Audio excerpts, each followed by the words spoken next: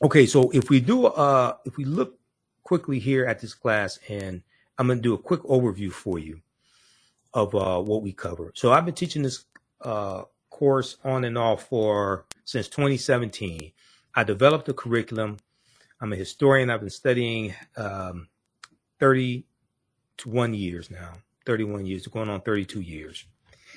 And I put together all the slides. We cover about 80 to 100. There's about 80 to 100 articles that we reference in the class. And there's 7 or 8 books that we also use in the class as reference. Okay, so you don't have to buy any of the books to follow along. And I'm going to show you some of the slides here. You don't have to you don't have to buy any of the books to follow along. We show you the text right on the screen, okay? But you can get them for your own library. All right, so we talk about everything from Dinknesh, who dates back about 3.2 million years ago, Australopithecus afarensis, who was the early form of humans. Discovered in 1974 by Dr. Donald Johansen in Ethiopia. We talk about who Imhotep was as well, one of the greatest people who ever lived in human history. And we deal with how because of this whole 1619 phenomenon, and partly because of the 1619 project, so many African Americans are focused on 1619. Well, much of what we've been told about Virginia's first African Americans, August 20, 1619, is wrong. Number one. Number two, Africans were here in this land we call the United States of America, going back tens of thousands of years. These weren't the first African people here. And our history does not start in slavery in the land we call the United States of America, or what many Native Americans call Turtle Island. Now, also going back to 1526, in the South Carolina, Georgia area, you had the Spanish who took 100 Africans into that South Carolina, Georgia area. Those Africans are going to overthrow their oppressors. That was Louis de Alon, who wanted to set up a settlement there. And they're going to go live with the Native Americans. They overthrow their oppressors. There's an article from Washington Post. Before 1619, there was 1526, the mystery of the first enslaved Africans and what became the United States. Okay, so we go through and look at this history chronologically. All right, and we deal with the African presence in the Americas going back at least 51,700 years ago, and the research from Dr. David Imhotep in his book, The First Americans Were Africans, Documented Evidence. We look at the discovery from Dr. Albert Goodyear in 2004 in Allendale County, South Carolina. And Dr. Albert Goodyear, who's an archaeologist at the University of South Carolina, they found 13 different pieces of evidence, or types of evidence that thoroughly documented an African presence in this country going back at least 51,700 years ago. They found artifacts, architecture, campsites, carvings, Egyptian writings, footprints in lava, genetic M174D haploid groups dealing with DNA and genetics. They found linguistics, paintings, skulls, skeleton structures, and tools. They found 13 different types of evidence, thoroughly documenting an African presence dating back at least 51,700 years ago. So this doesn't mean that the transatlantic slave trade did not happen. It just means that African people were here for tens of thousands of years before the transatlantic slave trade happened, and it started with the Portuguese in 1441. Okay, going into the area that's modern-day Mauritania. This is a picture of Dr. Albert Goodyear. This article is from November 18, 2004, ScienceDaily.com. New evidence puts man in North America 50,000 years ago. And it talks about his discovery. And the evidence was from the Khoisan. Okay, the Khoisan have the oldest DNA on the planet. They're the ancestors to the Ainu and the Twa. They come from southern Africa, an October 2012 genetic study published in Science magazine found that the Khoisan in southern Africa are the oldest ethnic group of modern humans, with their ancestral line originating about 100,000 years ago at least. The Khoisan, formerly called by the derogatory term Bushmen, are genetically unique, and no other currently known population had separated so early from our common modern human ancestor, according to the report. Now, here are two Khoisan women. They're the short-statured Africans, okay, the ancestors to the Ainua and the Twa. Now, the Khoisan live mainly in southern Africa, in territory spanning Botswana, Namibia, Angola, Zambia, Zimbabwe, and South Africa. They are largely divided into two groups: hunters and gatherers, or the Sans people, and keepers of the livestock, called the Khoikhoi people. Now, Sarah Baartman, or Sartije, Hottentot Venus, as she was derisively called, who was sold to a freak show in the early 1800s in England and traveled throughout England and in France. She was Khoisan. She was Khoikhoi, okay? The Khoisan languages include the distinctive click sounds that aren't found in the languages of their neighbors. There was an article from AtlantaBlackStar.com called 5 Ethnic Groups That Prove That the First Humans Were Black. Okay, now we talked about Sarah Baartman in our class on this past Saturday, okay, July 8th. So as soon as you register for the class and visit our website, theafricanhistorynetwork.com, you can watch that full 2-hour class. We do the sessions live. All the sessions are archived and recorded, and you can go back and watch it anytime. So even after the 12-week online course is over with, you still have full access to the class. All right, so we talked about Sarah Baartman, and we talked about there's an article from, there's one from blackpast.org. There's also information from the BBC. I was looking at articles from the BBC as well on Sarah Baartman also. The one from the BBC is called The Significance of Sarah Baartman, The Significance of Sarah Baartman. And it has drawings of her because photography, she dies in about 1815. So photographic camera, that wasn't invented till the late 1820s by John daguerreotype. Okay, the daguerreotype camera. If we look at this here, let's see. Let's go to this article from the BBC, bbc.com, The Significance of Sarah Baartman, January 7, 2016. So she had large buttocks, okay? She had a vulva that drooped down. And when she died, her sexual organs were put on display in the Paris Museum, okay? When she died, she dies in 1815. Okay, she died at 26 years old. Her brain, skeleton, and sexual organs remained on display in a Paris museum until 1974. Her remains were repatriated and buried until 2002. So it's going to be Nelson Mandela, who was Khoisan as well, who's going to call for her remains to be brought back home and buried in South Africa. All right. 2 centuries ago, Sarah Baartman died after years spent in European freak shows. Okay. Now, rumors over a possible Hollywood film about Baartman's life has sparked controversy. So originally, some rumors started that Beyonce was going to do a film about Sarah Baartman, but her spokespeople said that's not true. Okay. So let's not get caught up on that. Brought to Europe seemingly on false pretenses by a British doctor, she was stage named the Hottentot Venus. She was paraded around freak shows in London and Paris with crowds invited to look at her large buttocks. Today, some black women put on freak shows on stage and call it hip hop.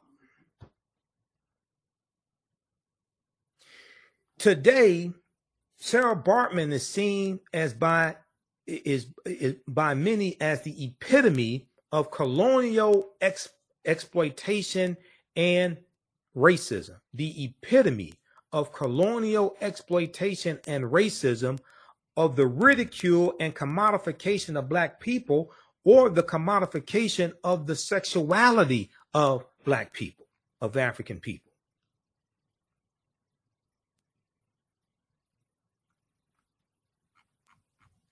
Sarah Baartman's life was one of huge hardship.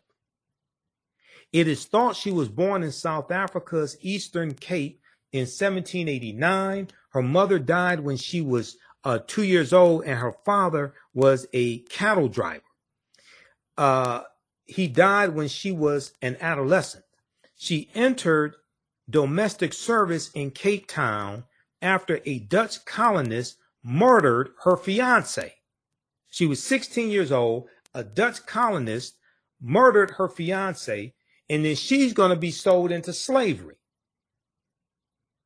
In October 1810, although illiterate, Sarah Baartman allegedly signed a contract with English ship surgeon William Dunlop and mixed-race entrepreneur Hendrik Caesars,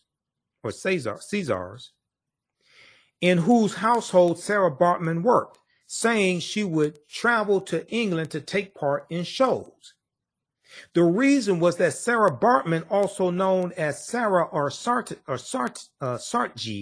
S-A-A-R-T-J-I-E, Saartjie,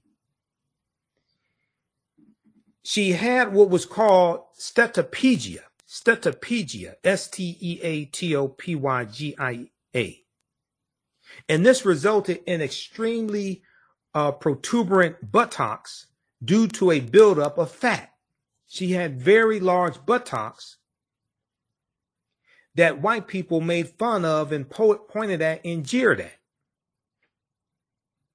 She also had very large breasts, and they were fascinated with the skin on the outside of her vagina as well. So we see the sexual commodification of African women. These made her a case of fascination when she was exhibited at a venue in London's Piccadilly Circus after her arrival. Quote, "You have to remember that at the time it was highly fashionable and desirable for women to have large bottoms. So lots of people envied what she had naturally without having to accentuate her figure," end quote, said Rachel Holmes, Holmes, author of The Hottentot Venus, The Life and Death of Saartjie Baartman. On stage, she wore skin-tight, flesh-colored clothing, as well as beads and feathers, and smoked a pipe. Wealthy customers paid for private demonstrations in their homes, with their guests allowed to touch her. So this could be looked at maybe like as the first. Now, I wouldn't. She performed in freak shows, but this is like having a private stripper in your home or something like that. Okay, not calling her a stripper, but it's like similar. Her arrival in England coincided with speculation over whether Lord Grenville and his coalition of Whigs, W-H-I-G-S, which was a political party, known as the Broadbottoms because of Grenville's own large behind, would try to seize government. This was a gift for cartoonists. One creation, entitled A Pair of Broadbottoms, shows Grenville and Baartman standing back to back with another figure measuring their respective posterior sizes. This caricature here.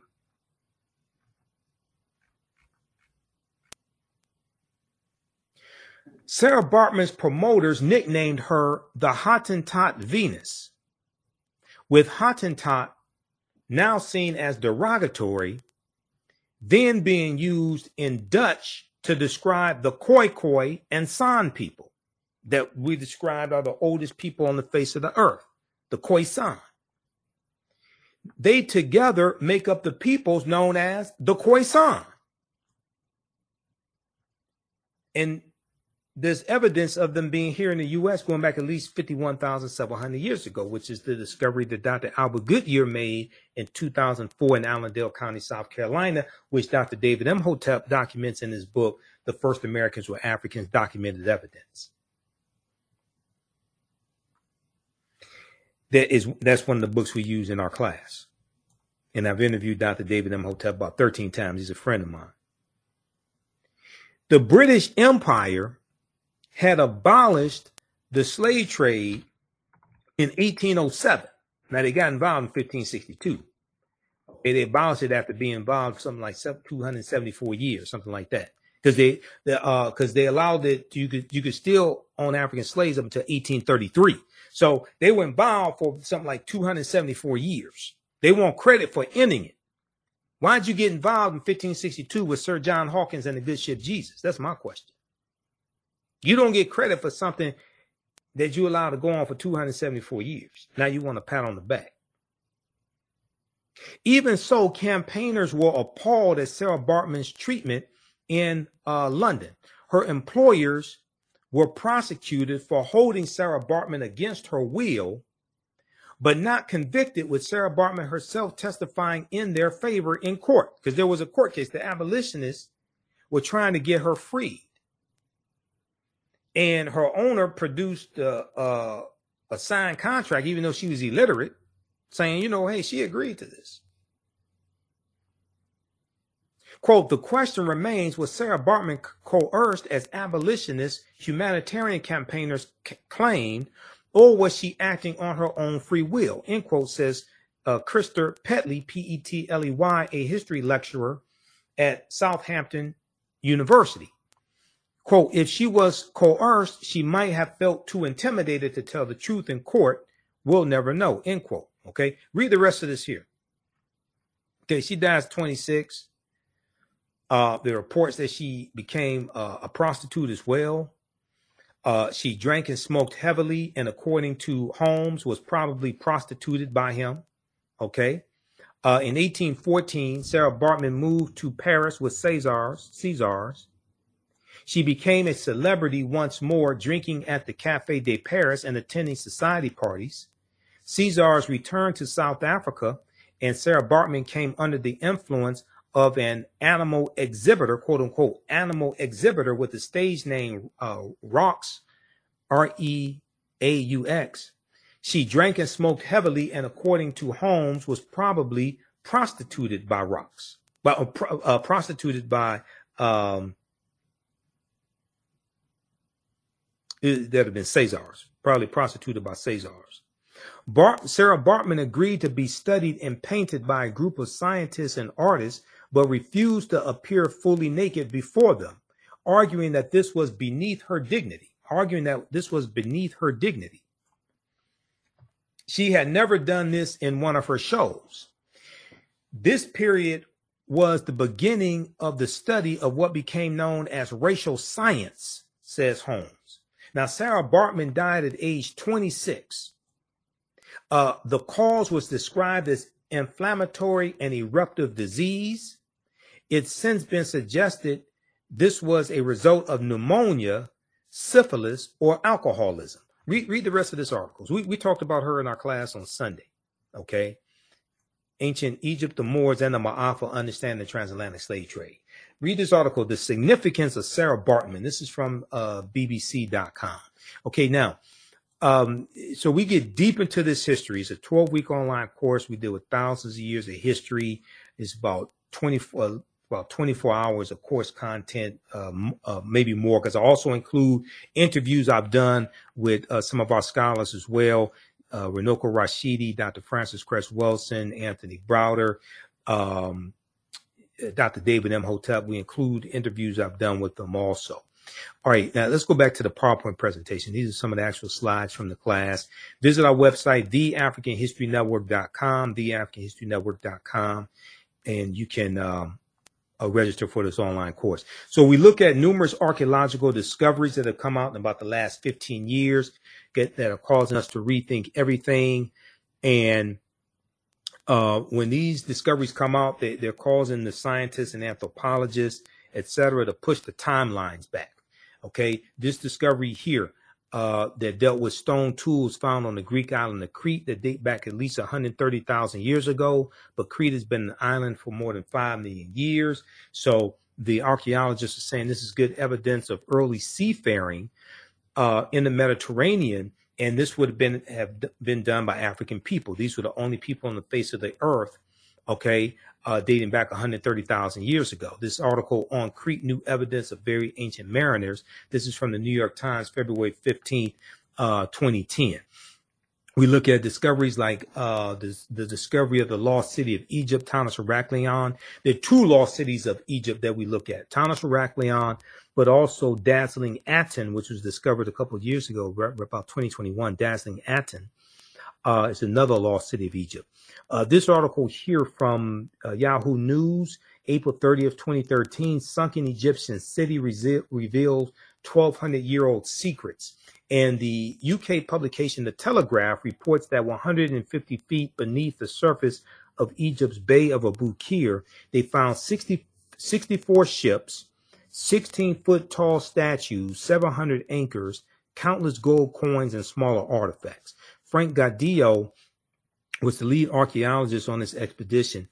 He estimates that Tanis Heraklion was built around 8th century BCE, before the Common Era. So these are some of the statues that they found buried at the bottom of the sea. All right. And this documents this African presence. So we get into understanding what culture is. We look at the co-op systems that African people had. African Americans had here in America, like the Colored Merchants Association, Free African Society.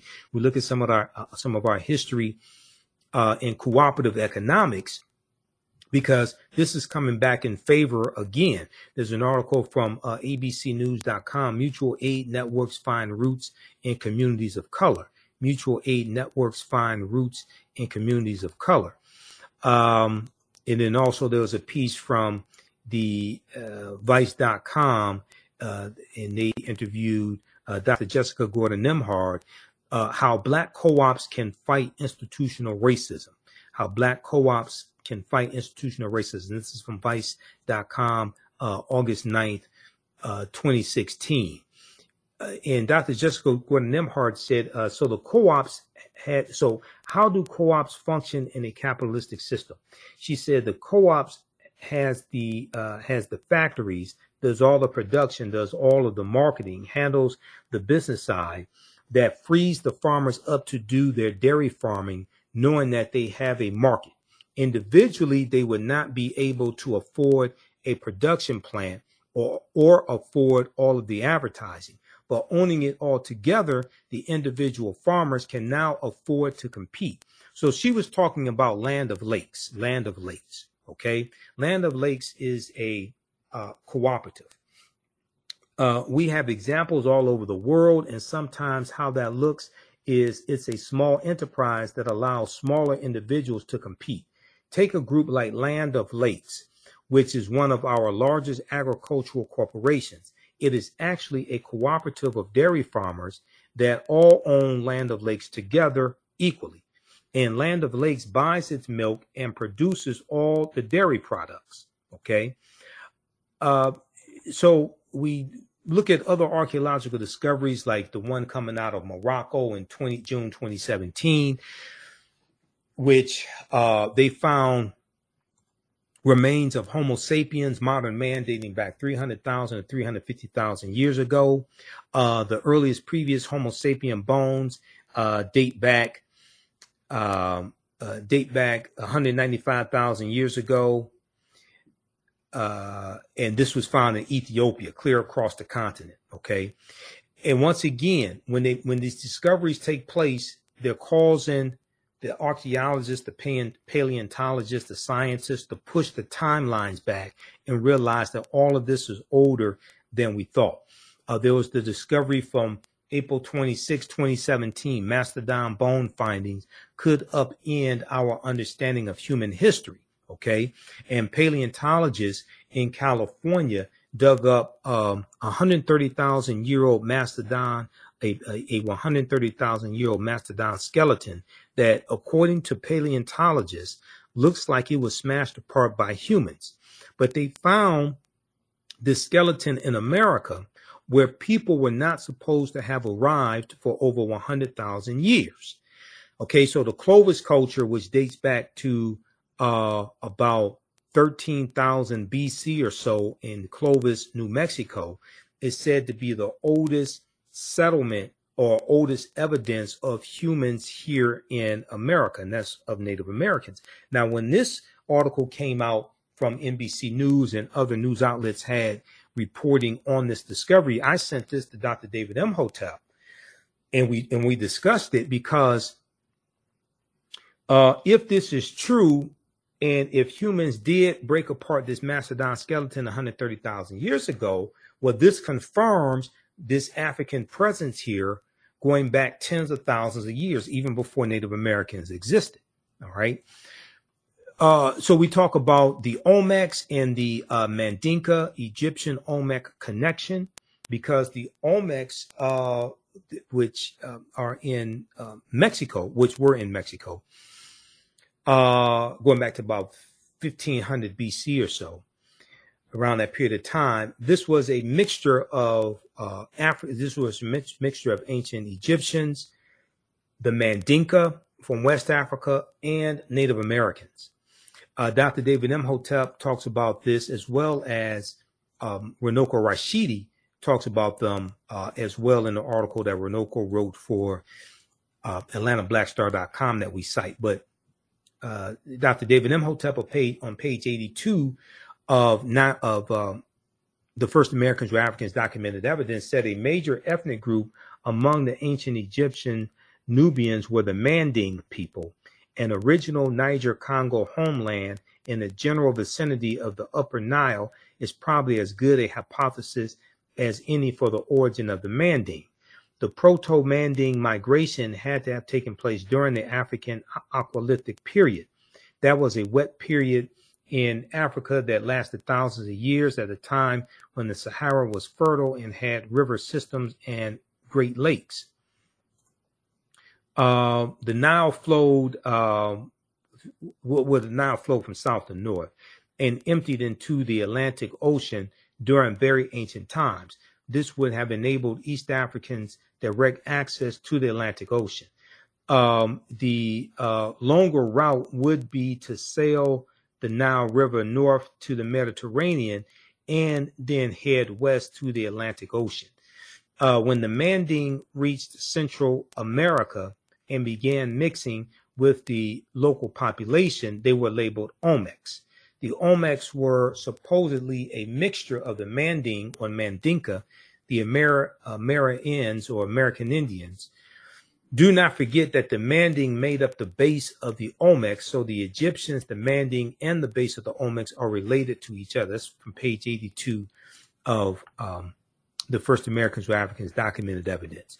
We deal with the Druids and St. Patrick in Ireland, and how the Druids are dealing with a watered-down teaching coming out of ancient Kemet, ancient Egypt. We look at the 800-year occupation of Europe by the Africans known as the Moors, and the Spanish Grenadan War in 1492, and the Moors losing control of their last stronghold of Granada, January 2nd, 1492.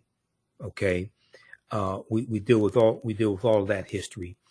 We look at ancient civilizations like Nubia, Ta-Nehisi, ancient Kemet,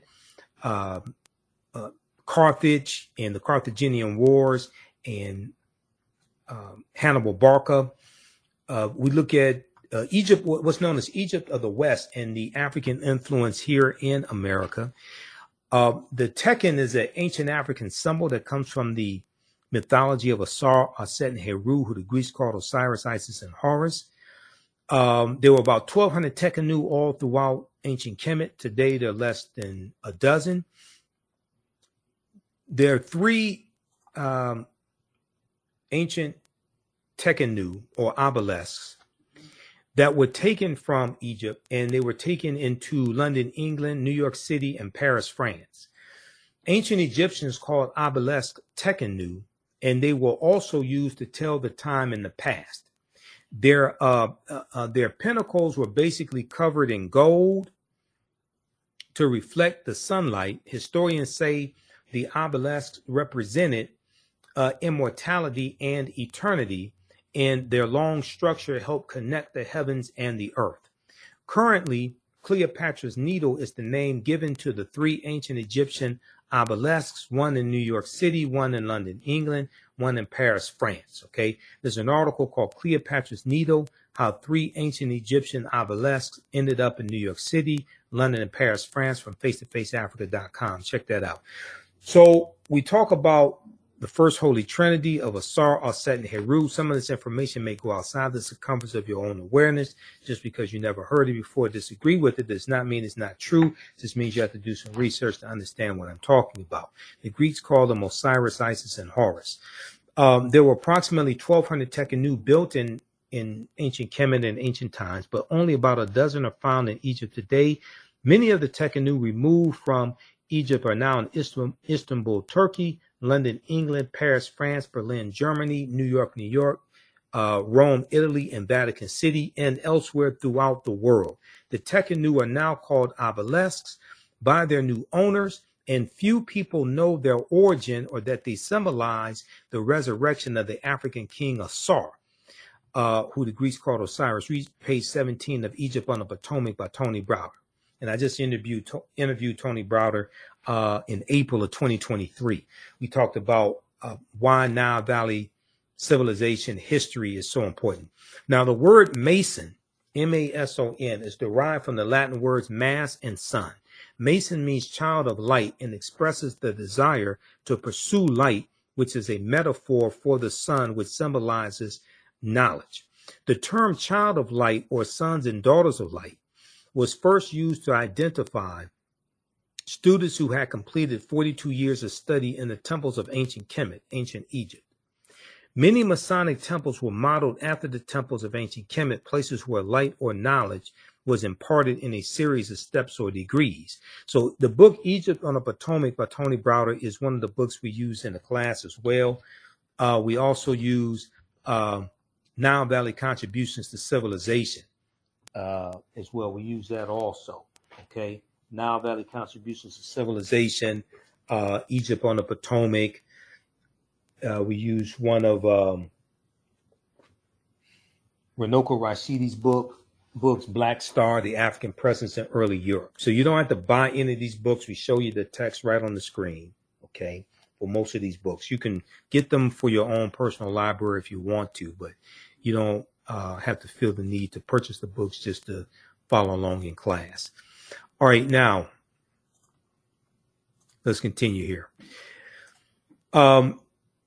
Masonic temples are, so the concept of going to an institution of higher learning and getting your credentials in a series of steps or degrees, that comes out of the Nile Valley region of Africa. That comes out of ancient Kemet in the Nile Valley region of Africa. That comes from us. All right, so oftentimes when I hear people say, well, college is not for me and things like this, I mean, we created the first institutions of higher learning that modern colleges are patterned after and influenced by. And then when we look at the universities that existed in Europe, University of Toledo, University of Barcelona, University of Salamanca in Spain, they're going to be either built by African Moors or heavily influenced by the teachings of the Moors. And a lot of their first professors are going to be African Moors also. Now, Masonic temples are considered houses of light or temples of learning. The term Mason or Child of Light is a direct reference to the highest degree of the Kemetic education system.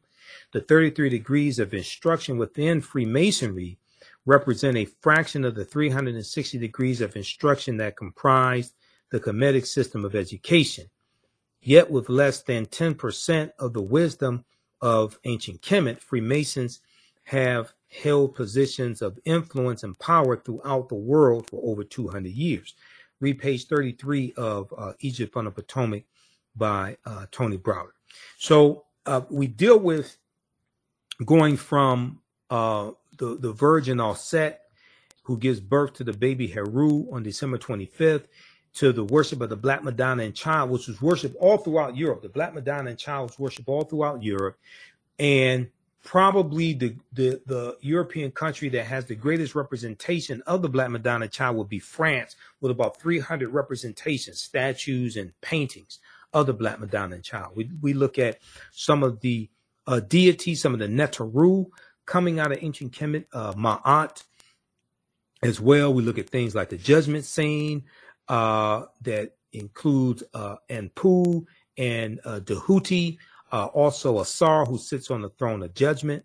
So we go through and look at history. We look at things like historical figures like Bishop Nicholas, who becomes a saint, and Bishop Nicholas was of African descent, and Bishop Nicholas was the real life inspiration for the secular character of Santa Claus, which comes from the mythological character also of Sinterklaas. Sinterklaas means Saint Nicholas in Dutch, and Sinterklaas we see is worshipped, is revered amongst the Dutch. We see this in Holland and the Netherlands, and there's a celebration of Sinterklaas in the beginning of November, okay, and it goes through December, and they commemorate Sinterklaas along with Zwarte Piet, who was a Moor. Zwarte Piet means Black Pete in Dutch. It commemorates Sinterklaas coming in from Spain on a steamship, a steamboat, with Zwarte Piet, Black Pete. Okay. So this once again also deals with the history of the Moors throughout Europe. We look at why Christmas is celebrated on December 25th, because nowhere in the biblical text does it state that Yeshua, Jesus the Christ, was born on December 25th. We look at the film Black Panther. The film Black Panther deals with African culture, African history, African language, African spiritual systems. And the Panther deity Bast, who watches over the people of Wakanda, and we know in ancient Kemet, cats were looked at as a protector. Well, the Panther deity Bast comes from the Neter, or the goddess Bastet, that was worshipped in ancient Egypt, especially during the Second Dynasty around 2890 BCE, before the Common Era. And she was worshipped in the form of a lioness at first, and then later as a cat. She was the goddess of warfare in Lower Kemet, Lower Egypt. And the film Black Panther incorporates 11 different African cultures. We see different African deities represented in the Black Panther comic book and in the nation of Wakanda, the fictitious nation of Wakanda. Now, when we look at Wakandan religion and its tribes, the religion of the Wakandan people first developed during the pilgrimage to the land. In their conflict, the originators, who were the gods of Wakanda, formed from the heroes of humans within the tribe. Ascending to the status of a god, these heroes became the Orisha. Now, the Orisha are the names of the deities in the spiritual system practiced by the Yoruba in present-day Nigeria, and that's the spiritual system of Ifa, okay? So the Orisha, these are emissaries, these are deities, and they're helpers of the supreme being in Ifa known as Olodumare. But these heroes in Wakanda became known as the Orisha, or Orisha, taking the names of Koku, Thoth, which Thoth was the Greek name for Dahuti, Bast or Bastet, Mojaji, Ptah. Ptah is the creator in ancient Kemet, the Neter. that's looked at as the creator, Ptah and Niami. The Orishas or Orishas origins date back to the ancient Egyptian beings known as the Ennead, where Ennead in Greek means 9, and Ennead refers to the original 9 Orisha. Okay, I'm sorry, the original 9 Neteru in ancient Kemet. Now, in addition to the development of these gods, the people of Wakanda became segmented into various cults that worshipped various animal deities of the area. The most famous cults included the Black Panther cult and the White Gorilla cult. So Umbaku is from, in the movie, Umbaku is from the White Gorilla cult. The 18 tribes, because there are 18 different tribes that make up the people of Wakanda. The 18 tribes in total developed in the country and include the lion cult, crocodile cult, and hyena cult. The Ennead, Ennead means group of 9 in Greek. In ancient Kemet, they were called the Pesjet. The 9 Neteru were Atum, which was the sun, Atum, or you may see Aten, Shu, which means air, Tefnut, moisture, Geb was earth, and Nut, sky, Asar, who the Greeks called Osiris, Aset, who the Greeks called Isis, Seth, and Nephthys. These were the original 9 Neteru, or the Ennead. Okay. One of the books we use in the class is also Ancient Egypt by Lorna Oakes and Lucia Galen. All right. Pages 274 through 277, they lay out a lot of the different Neteru or deities in ancient Kemet and their attributes. So we deal with Hannibal Barca, the Battle of Cannae, 216 BC, the Punic Wars, all different types of history like that. Carthage, which existed from 813 BCE to 146, because Carthage is destroyed, 146 BC, because Carthage is destroyed by Rome. We deal with ancient Nubia as well, which is about 4500 BC to 500 AD, ancient Nubia. And we go through and look at this history chronologically. There's a timeline of history that we look at. And we look at what leads up to the transatlantic slave trade taking place. You have to study the 800-year occupation of Europe by the Africans known as the Moors, which begins in 711 AD, when the African Moors go in from Morocco into the Iberian Peninsula, today known as Spain and Portugal, led by General Tariq ibn Ziyad. Okay, and then we go through and analyze the transatlantic slave trade as well. And Christopher Columbus is crucial to understanding the expansion of the transatlantic slave trade and his 4 voyages. And he set sail August 3rd, 1492 on the Nina, the Pinta, and the Santa Maria. And this is the same year, some months after the African Moors are expelled. Okay, they lose control of their last stronghold, which was Grenada, January 2nd, 1492. African slaves were first brought to the New World shortly after its discovery or uncovery and colonization by Christopher Columbus. And they could be found, Africans could be found on the island of Hispaniola, a site of present-day Haiti, as early as 1501. Upon his arrival in the Bahamas, he lands in the Bahamas October 12, 1492. Columbus himself captured 7 of the natives for, quote unquote, their education on his return to Spain. However, the slave trade proper, according to a lot of sources, they look at the slave trade, what they call the slave trade proper, beginning in 1518, when the first direct black cargo from Africa landed in the West Indies. Now, that's referring to the Asiento de Negros, signed by King Charles V of Spain, August of 1518, which gave a license to slave trading nations and slave trading countries to provide Spanish colonies and Spain with enslaved Africans. Now, the importation of African slaves to work in the Americas was the inspiration of the Spanish bishop Bartolomé de las Casas, whose support of black slavery was motivated by humanitarian concerns. Bartolomé de las Casas argued that the enslavement of Africans and even some whites proving that in the early period, slavery did not operate according to exclusive racial demarcations. He argued that enslaving Africans as opposed to Native Americans would save the indigenous American Indian populations, which were not only dying out, but engaging in large-scale resistance as they opposed their excessively harsh conditions.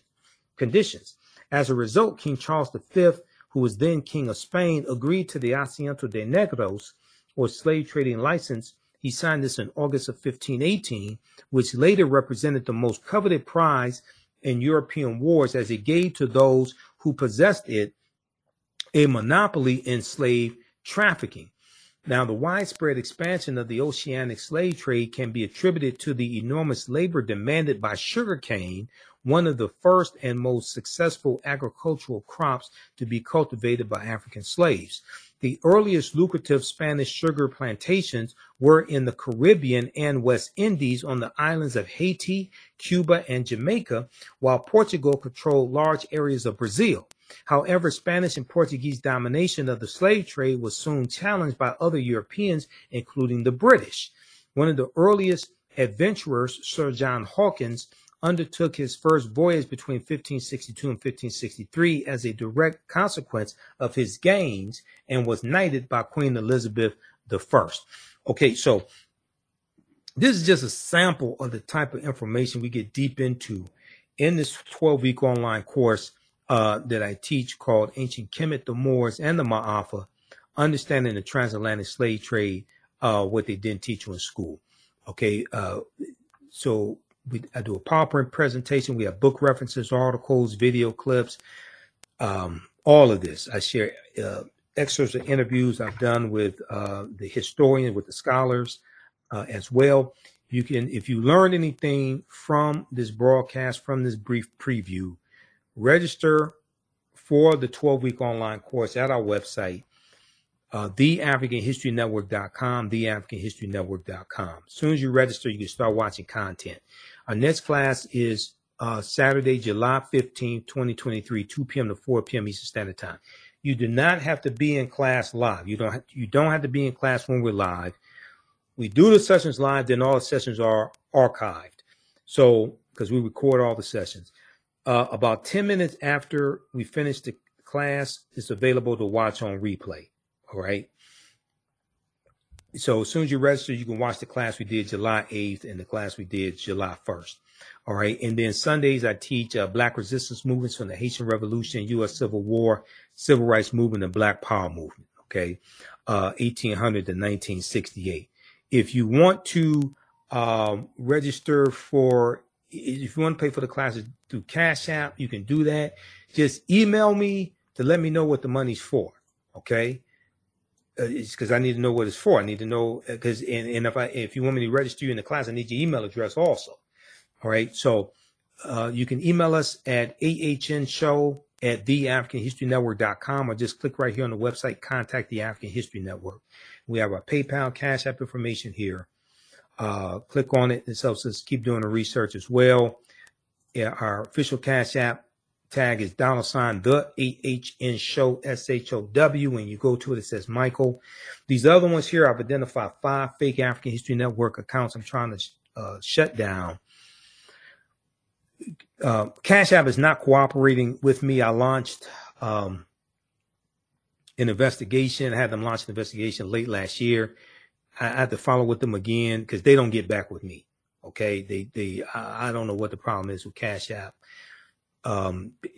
They have like really poor customer service when it comes to investigating fake accounts that have been set up. All right, but we have that information here at our website, theafricanhistorynetwork.com. All right, look, we have to get out of here. Remember, at the African History Network, we focus on educating, empowering, and inspiring people of African descent throughout the diaspora and around the world, because right now it's correct wrong behavior. Hopefully you learned something from today's radio show, our show, as well as this preview of this 12-week online course that I teach. Be sure to register for the online class. Also, follow us on our fan page, The African History Network. Give us a thumbs up on this broadcast. Follow us on our YouTube channel, Michael M. Hotep, IMHOTEP, on YouTube as well. And my personal Facebook page, Michael M. Hotep on Facebook, and as well as the Michael M. Hotep Show. That's our other Facebook page, okay? Remember, right now it's correct wrong behavior. It's not over till we win. Wakanda forever. And we'll talk to you next week. Peace.